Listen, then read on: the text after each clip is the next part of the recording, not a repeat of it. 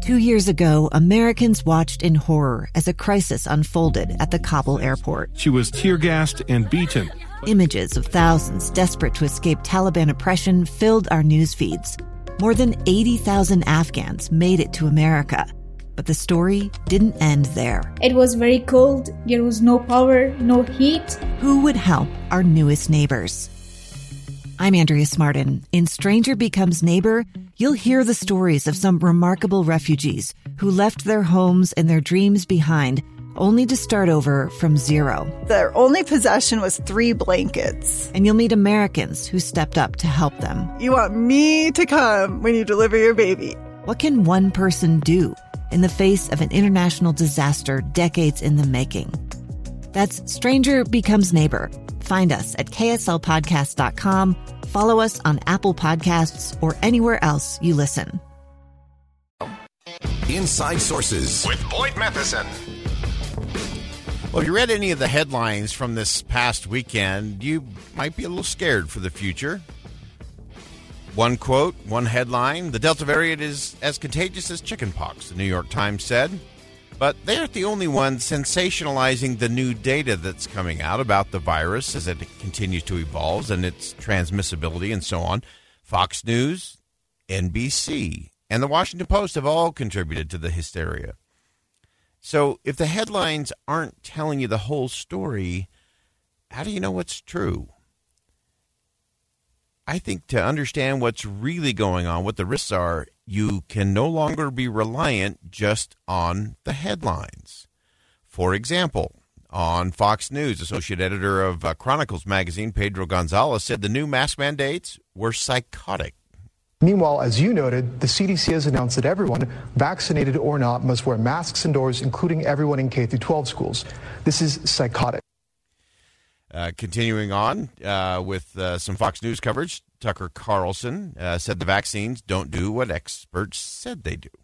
It turns out that the COVID vaccines, those wonder drugs that were absolutely perfect, that were more impressive than the moon landing, the drugs you were not allowed to question in any way, don't actually work in the way they told us they did. The science is more complicated than we thought. There's still an awful lot we don't know. These are, after all, experimental drugs, and they're behaving like it. Flipping to CNN, Jake Tapper over the weekend cited a model showing a tripling of the death toll. And Dr. Anthony Fauci said he believes the model is probably accurate. Today, one model by the COVID-19 Scenario Modeling Hub projects that if the U.S. does not improve the vaccination rate, cases will continue to rise, and the U.S. could see a tripling of the current daily death toll, so up to 850 deaths a day by mid-October, though in the worst-case scenario in this modeling, that number could climb as high as 4,000 deaths a day, about as bad as it was last winter. Do you think it's really possible it could get that bad, 4,000 deaths a day? Well, when they do modeling, Jake, they generally give you the worst-case scenario and the best-case scenario. But somewhere in the middle, if you look historically at the modeling that has been done over the last 18 months, for the most part, it's been pretty accurate. So I'm not so sure it would be the worst-case scenario, but it's not going to be good. We're going in the wrong direction. So let's round out with just one more. Let's go to CBS Face the Nation. Former FDA Commissioner Scott Gottlieb, said the vaccines are still working and the percentage of vaccinated people spreading the disease is small. But remember, the original premise behind these vaccines were that they would substantially reduce the risk of death and severe disease and hospitalization. And that was the data that came out of the initial clinical trials. That premise is still fully intact. We still see that these vaccines are doing a very good job preventing symptomatic disease, preventing hospitalization and death. The second premise around these vaccines is that they would reduce the incidence of infection, any infection, including asymptomatic infection, and they can also reduce the risk of transmission. And therefore, they would be an important public health tool in effectively ending the epidemic, the pandemic, because they would prevent people from transmitting the virus. That premise is still intact, but what we see with the Delta variant is it's diminished. There is more evidence that people are likely to spread the Delta variant even after vaccination than they were likely to spread the other variants. But it's still a very small percentage of people.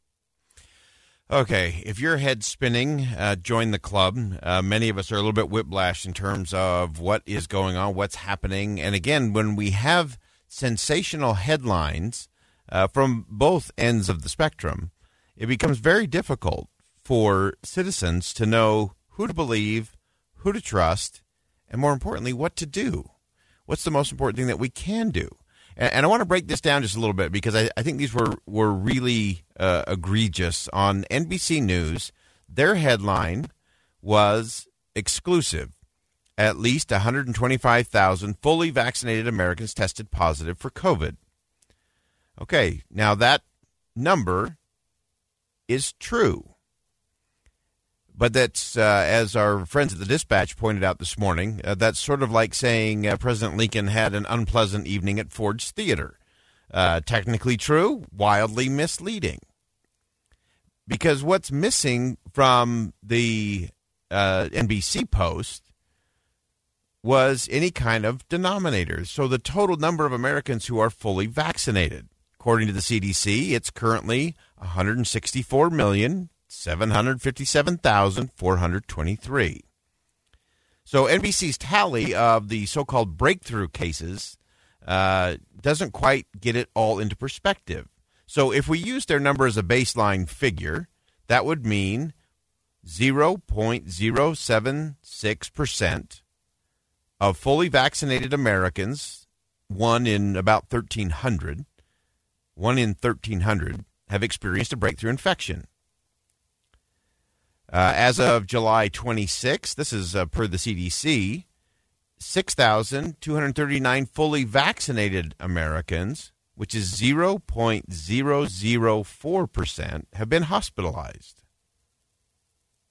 And 1,263 fully vaccinated Americans, or 0.001%, have died from it. So the headline is very misleading because of the percentages that it leaves out. It's just a raw number. Now, any illness, any sickness, any death, those are all one too many.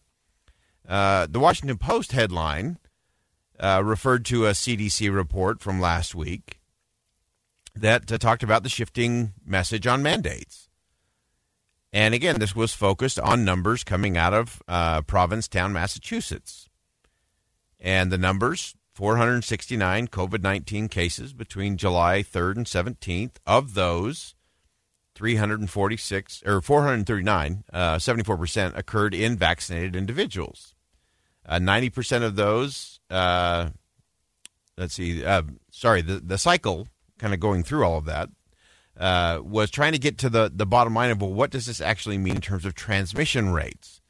And what it didn't account for is all of the other people who go into that town. It's a tourist destination spot.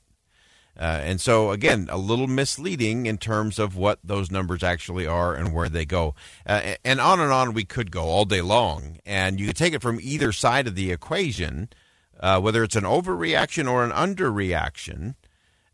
Whether it's, calling for a complete lockdown and the sky is falling, or it is, just, whatever you want to do, and no one has to be responsible for anything. Neither of those are the right answer. The challenge, and it is a challenge, it's a challenge for all of us, is to get past the headlines. We cannot be content with the headlines because, again, the more you realize that there's something underneath it, it's undermining trust. It's undermining trust in the data. It's undermining trust in the institutions. And it's creating more hesitancy and reluctance and resistance from citizens. And so part of that is a communication issue. We covered this last week, that the CDC, the White House have all been talking about a new war, a new message, a new model of where we are and how we need to try to progress and move this all forward. The things that we know are the vaccines are working, and we need to get that part done. As those were administered, as we look at those that are currently, as the Delta variant makes its way across the country, that those that are showing up at hospitals, those that are passing away because of having that Delta variant, that's the big number. And so the thing that I hope we can all, there's a couple of things I think are important for us to think about on a Monday. One is that I'm going to remind you what I said last week. This is a novel coronavirus, novel being the operative word, meaning this is new, it is different, it is unique. And so, yes, it is learning on the job. It is figuring out what works, what doesn't. The thing that we need more of is we need more clarity. We need more transparency for people to say, we don't know, or we were wrong. We need to shift this way based on the data and getting down to the heart of the data. So we're going to continue to break that down, but please, please, please, please, please go beyond the headlines and don't be posting and reposting and commenting based on a headline. If you read the whole thing and you get to the details, great, weigh in. But if you're just skimming headlines, that's part of the problem. We're going to step aside for bottom of the hour news. Don't go anywhere. Jenny Taylor was part of an extraordinary walk as we work our way towards celebrating the 20th anniversary and marking the anniversary of 9/11. Stay with us on KSL News Radio.